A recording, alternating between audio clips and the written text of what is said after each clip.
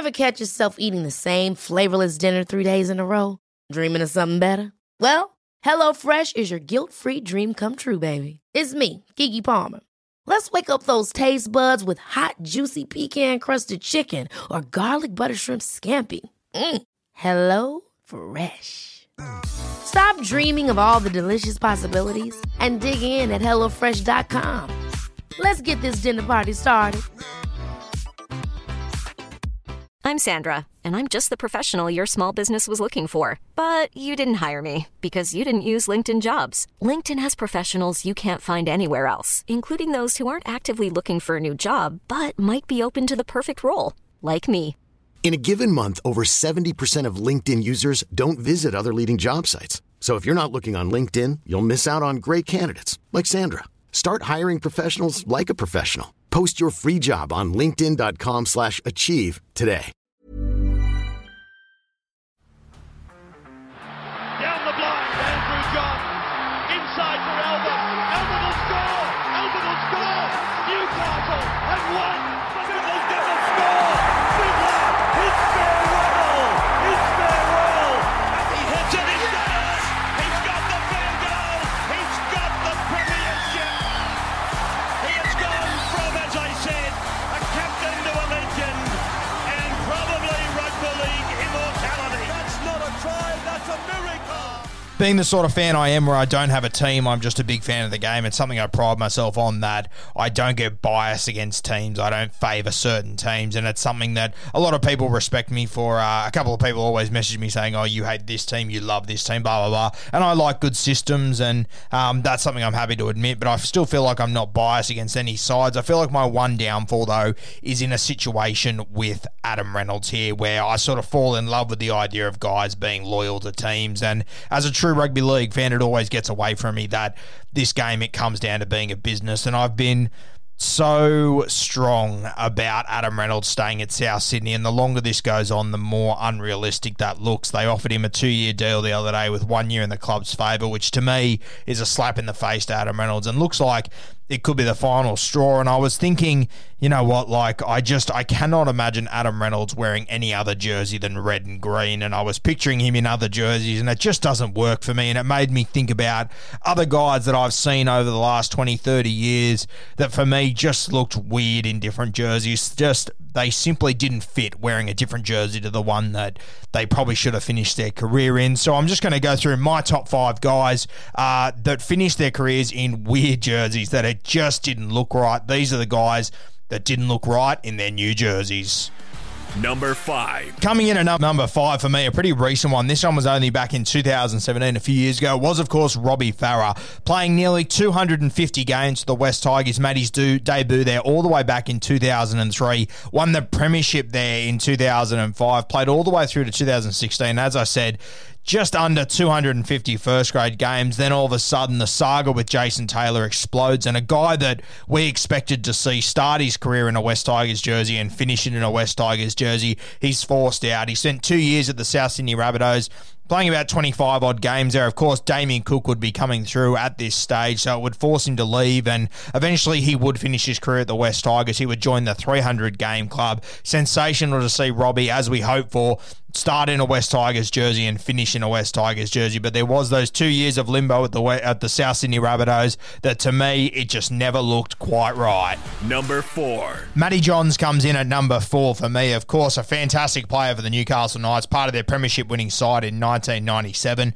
Made his debut in 1992, played all the way through to the year 2000 for the Newcastle Knights, was forced out of the club, went to the Wigan Warriors in 2001, but in 2002, he returned to the NRL, not for the Newcastle Knights, but for the Cronulla Sharks. And for me, this one just never looked right. Matty Johns was so far from his best playing at the Cronulla Sharks. It was not even funny. Another one that injury forced him to retire early, but for me, I will never remember Matty Johns running, sorry, he'll be pissed off with that one. Matty Johns running around in a Cronulla Sharks jersey. I will forever envision him as a Newcastle Knights player.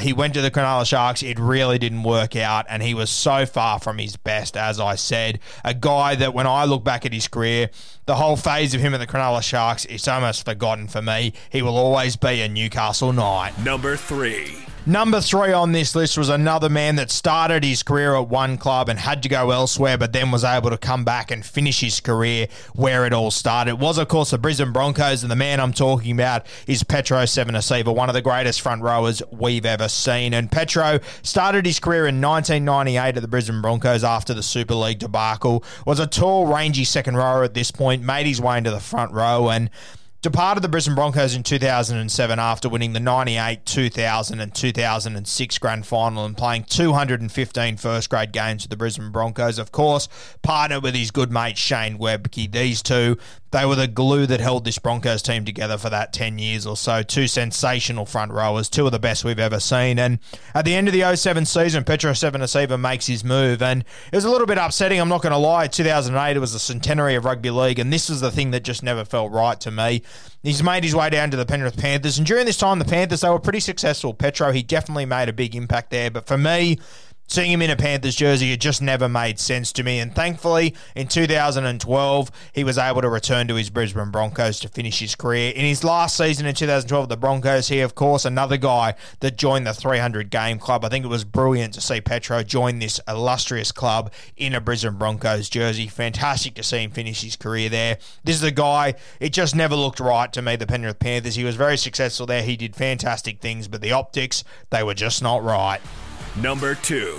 Greg Brandy Alexander comes in at number 2 for me on this list. When he left the Penrith Panthers to go to the New Zealand Warriors in 1995, it just never felt right to me. I still see footy cards sometimes of Brandy when he was at the Warriors, and it still just doesn't make sense to me. This guy made his debut in 1984 at the Penrith Panthers, played 197 games, scored 105 tries, 335 goals, 11 field goals, 1,090 points until the season 1994. Of course, they went to the grand final in 1990. They lost that one against the Canberra Raiders. They came back a year later, and Brandy was an absolute superstar in that game, winning the 1991 grand final. The Penrith Panthers, their first ever premiership. Of course, 1992 would be absolute heartbreak for this club, and in particular, Greg Alexander. His younger brother, Ben, passing away in a car accident, and it really tore this club, and it tore this city apart, Penrith, and it was probably the reason behind why Greg did have to go to the New Zealand Warriors, just to get away from everything. Of course, the Warriors were a new franchise coming into rugby league at that point, and he was a brilliant face of that club to have. So he went over to the Auckland Warriors, and for me, as cool as those jerseys were, they're probably my favourite jerseys of all time. The Warriors, when they first came in, they were unreal. Brandy, he just never looked at home there. He wasn't the player that we all remember. He, of course, was another guy that did come back to finish his career at the right spot at the Penrith Panthers. He played from 1997 to 1999, playing another 31 games, which brought his grand total of games to the Penrith Panthers over 200, which was fantastic to see. A club legend, one of the best they've ever had, and without a doubt, one of the best leaders that club has ever had. He simply didn't look right in New Zealand colours. Number 1. This one was pretty easy for me. There was a standout from the moment I thought about it, and it's always the guy that I look back on. This change happened in 1999. The player, he spent 2 years at the Canterbury Bulldogs. You've probably worked it out by now. It is, of course, Ricky Stuart, the maestro in the lime green. From 1988 to 1998, he played 200-plus games for the Canberra Raiders, won a heap of premierships in that time, and was incredibly successful during that period. Probably would have won another premiership in 1993 if he wasn't injured. I've spoken about this before. And Ricky Stuart, he was the Canberra Raiders. He was the leader of this team. His kicking game and his passing game was rivaled by absolutely no one. He was an unreal footballer, and he really was the key to this Canberra Raiders side. And there's guys like him, Brad Clyde, Laurie Daly, Mal Meninga, that you just expected to see their career finish in lime green, and it probably should have for Ricky Stuart. Bradley Clyde was another one in the same boat. Ricky Stuart and Brad Clyde both left to go to Canterbury, and the days at Canterbury, he played 2 seasons there, played 40-odd games for the Canterbury Bulldogs, would, of course, get a coaching gig there soon after. Incredible with Ricky Stuart that, you know, he had such a successful career at the Canberra Raiders, and I look back and I kind of forget about this Bulldogs time, but it really did lead to something special for him. Of course, he retires in the year 2000. 2001, he has a coaching job at the Canterbury Bulldogs in the reserve grade. I believe they go on to win that premiership that year. The next year, he's appointed by the Sydney Roosters as the head coach off the back of winning that New South Wales Cup premiership, and we all know what happens there. Ricky Stuart, he wins his first premiership as a coach in the year 2002, only 2 years after retiring. So A lot of positives to come out of that move to Canterbury. He probably wouldn't have had those opportunities if he stayed in the nation's capital. But to me, seeing Ricky Stuart in a Bulldogs jersey, it just never seemed right. He belonged in the lime green. It is so good to see him back there now. He, of course, coached a number of clubs. We're talking Roosters, we're talking Cronulla, we're talking Parramatta. Never quite looked right. He got back to Canberra. He's backed those guys in. He has built this club back to where it was years ago, or pretty close to it. They haven't won a premiership yet, but I'm sure they will over the next few years. What he's built down there is Canberra has been built off the back of what he created in the 80s and in the 90s. A champion player who, for me, I will never remember Ricky Stuart as a Bulldog. That picture will never be in my head. He will always be in the lime green with the video easy across his chest. A champion footballer, one of my favourites of all time, and fantastic to see him back in Canberra now. I didn't spend hours getting this list together. I spent about 20 minutes just going off the top of my head. So if there is anyone that I've missed or forgotten, any major ones, send me a message. Let me know. I'd be interested to hear about them. There's obviously a lot of guys that I had on my list here that couldn't fit into the top five. I mean, I had Mario Fenech on there. I had Anthony Watmo when he went to the Parramatta Eels. That was so strange. Glenn Stewart, seeing him in a South Sydney kit, that was extremely rogue.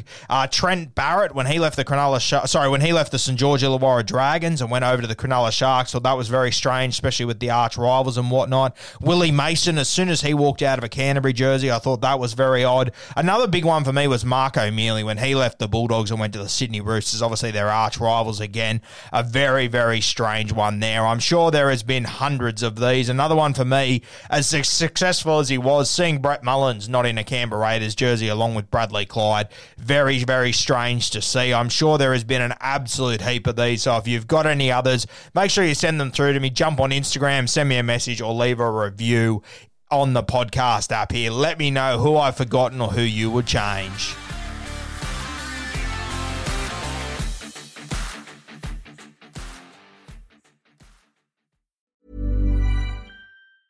Ever catch yourself eating the same flavorless dinner 3 days in a row? Dreaming of something better? Well, HelloFresh is your guilt-free dream come true, baby. It's me, Keke Palmer. Let's wake up those taste buds with hot, juicy pecan-crusted chicken or garlic butter shrimp scampi. Hello Fresh. Stop dreaming of all the delicious possibilities and dig in at HelloFresh.com. Let's get this dinner party started.